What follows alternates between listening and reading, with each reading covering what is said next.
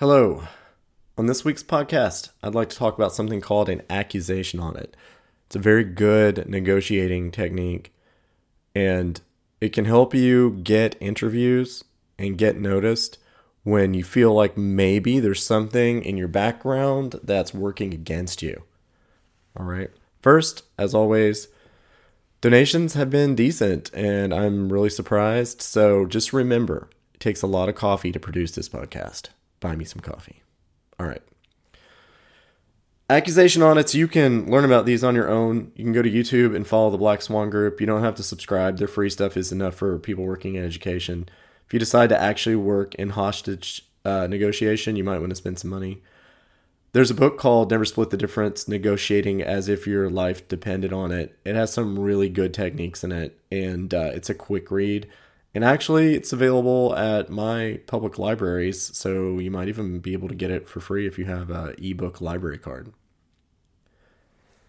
So what you want to do with an accusation audit, basically, is take a weakness that you know they're aware of and turn it into a strength by just bringing it up first. You just want to put everything out in front of you, okay? You just want to get it out there. I had someone reach out to me because they're trying to get a job as an English teacher. But if you look at their nationality and their passport, you might, as a hiring manager, an HR person, or a principal who may or may not be aware of certain things around the world, like geographically what the native language is in a certain country, you may not be aware that the person speaks English natively, or that they're operating in a dual language environment from the time they're, babies. And that matters. I mean, if you grow up, like I have friends who are Lebanese, they all speak 3 languages. They can teach if they studied how to do it, they could teach all 3 languages. They're very articulate, professional people. And I've met Lebanese people who teach English literature at universities, met Lebanese people who teach French, I've met Lebanese people who teach Arabic. It's just the way you present yourself. So let's just take an example. I have a buddy, okay, who sounds more American than anybody from the state of Ohio. He is Lebanese and Finnish. Okay, Lebanese and Finnish. So, trying to explain anything about him just by saying he's Lebanese and Finnish, it just doesn't work. People's their eyes just cross. They're like, "What? Does he like the hot? Does he like the cold? Who is this guy?" So anyway, let's take him for example. Let's say that he speaks English, Arabic, French, and Finnish, 4 languages. If he were to apply for a job, and let's say that he's applying for a job to teach English literature, he might say something like, I'm applying for the job as a grade 11 English literature teacher. As, straight up in front of them, as a person with dual passports who is a native English, Arabic, and Finnish speaker. I, blah, blah, blah, blah, blah.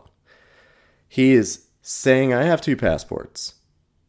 He is saying he's dual nationality. He is saying his native languages are English, Arabic, and Finnish. He's saying I'm declaring I speak all 3 of these languages at a native level. Now, his writing has to back that up. I mean, if you say you're a native English speaker and your writing on your cover letter is horrendous, you're not going to get anywhere by just saying you're a native speaker. I'm not a bad Japanese speaker. I would never put down I'm a native Japanese speaker. I would never write an application in Japanese. I might write a blurb in Japanese. I might send an audio recording in Japanese. But I always say that I am conversational, that I can do meetings, but my reading and writing is at a very low level.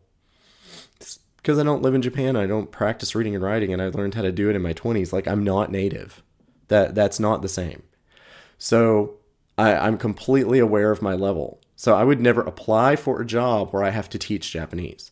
I would apply for a job where I have to work in a Japanese environment because I can do that. I can work in a Japanese environment. I can have a little, you know, Canon word tank type device to help me with the tricky stuff.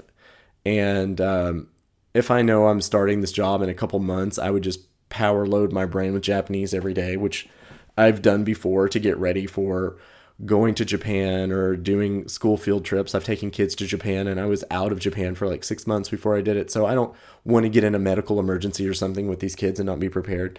So I would do all of that. But I would also have a Japanese translator with me for emergencies where if I need to do paperwork, I've got them to do that. Or I have to go to the pharmacy and I'm dealing with words I would never encounter unless I was a native speaker. Okay? So you can't just say it. You do have to back it up. But if you know you can back it up, put it out there early. Accusation audit, get it out there. Job history is another one. I have a friend who I feel is in a bad situation. She is very competent. She was offered a job at a really good school. They totally hosed her. I'm just going to use the word hose because I don't want to use the word I want to use. With a visa for her family that they knew she had. Like, this was all disclosed, and she's waiting and waiting. They're sending her information. They're trying to onboard her really early with technology, which I think was a red light. She's like, wait, this is pretty early. So she's like, hey, I haven't really had a follow-up. Like, what do, my husband and my child need to do for their visa process? Deaf ears, no reply. So finally she gets on the phone. I mean, how many times do we have to call an HR office overseas? It's not that often. You usually get an email. Yeah, they're not going to process that. So what's she supposed to do? So she signed a contract. They won't provide a visa for her family. They're not giving a reason. So she has to break the contract in April and rapidly just try to find another job because her job is gone. Her school's already filled it. And her job was good and this was a better job and she didn't not like her other job. It was really, really bad. So look at her resume, right? You've got this weird, and so then she has to take basically an emergency posting because she doesn't want to take a year off. She's super unhappy. So she's starting to look for a job. Now look at her resume. Look at her job history. It looks like she's going to start job jumping. Accusation audit. Over the last 10 years, I've worked over the last 10 years, I've worked for 3 different schools. My last school was great. I had an amazing offer giving me a position that I've been working towards for a while. After I'd signed the contract, they reneged on the visa issuance to my family. That forced me into a situation. I had to take a job that was below the level I was working at because I needed to work and we need to make sure that we have enough income.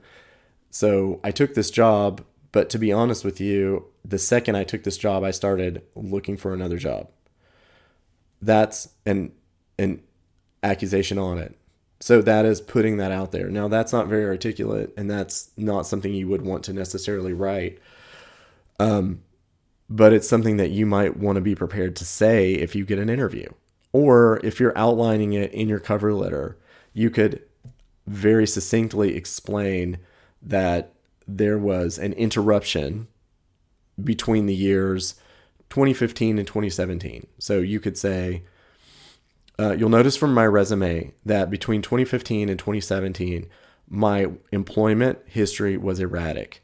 Boom. Accusation on it right there. It was erratic. The reason it was erratic was because an employer broke their contract with me and forced me and my family into a very difficult situation. I'm happy to discuss it. So you right there in your writing have said, yeah, I know there's a weird gap or problem on my documents, but I'm willing to talk about it. And it hasn't, it wasn't my fault. And then again, verbally, you've kind of practiced the story. The story needs to be a story. Like you need to tell the truth and tell a story. You don't want to say the same things in your cover letter. So you need to go into a little bit more detail about, I had the contract. They pulled the contract because I told them if they could not provide a visa for my family, I wasn't going to go. And this was April and there were no jobs left. So I had to make a hard decision. I gave this a try, but I can tell you from the first day I was there, I knew it wasn't for me. That's a story. And that covers your bases, and it kind of diffuses everything. And I believe it turns a weakness into a strength, because at this point, you're saying that you had a very difficult personal problem. You didn't give up. You found a way through. And as soon as you could, you got back on track. You never lost sight of what you wanted. And that is the story, you're trying to convey. So you guys are probably a lot more articulate than I am. I'm just trying to throw this technique out because, I get this a lot. I had a problem, and none of us are perfect. I took a job in 2019, and my job was great. My boss was great. I hated where we were living. My wife hated where we were living. We didn't feel safe. So I called my recruiter that I was working with at Carney Sando, who I've still really like Carney Sando. So if you haven't signed up with them and you're looking to go back to the US or even Canada, in a limited sense, international, but mostly the US and Canada, sign up. It's free. They're good. They're decent, normal people, and they'll talk to you. Anyway, I called my recruiter and I was like, here's the deal, man. I know you helped me get this job, and it's a fantastic job. We can't live here. It's like we feel unsafe every day. And he said, I can live with that. I'll help you. I didn't make any excuses. I didn't say they're being unfair or this or that. I didn't nitpick the employer. I just straight up told him, we don't feel safe here. And we don't feel like we can live here. We have all these skills from traveling and living overseas, and we don't feel like we can live here. So I just laid it out, and he was on board with helping me immediately. So, and he helped me get the job I have now. So, I do believe in this stuff and putting it out there and just kind of diffusing the situation and eliminating the questions. They're thinking about it. So don't avoid it. It's on their minds. Don't avoid it. All right, that's all I have this week. So good luck. And if you need help, send me an email, info@tonydebrado.com. You can also just comment openly at the bottom of the newsletter. I usually remember to put the comment box on there. But if not, I always remember to put the comment box on the podcast, I think. So I'll make sure that gets done. All right, everybody, have a good week.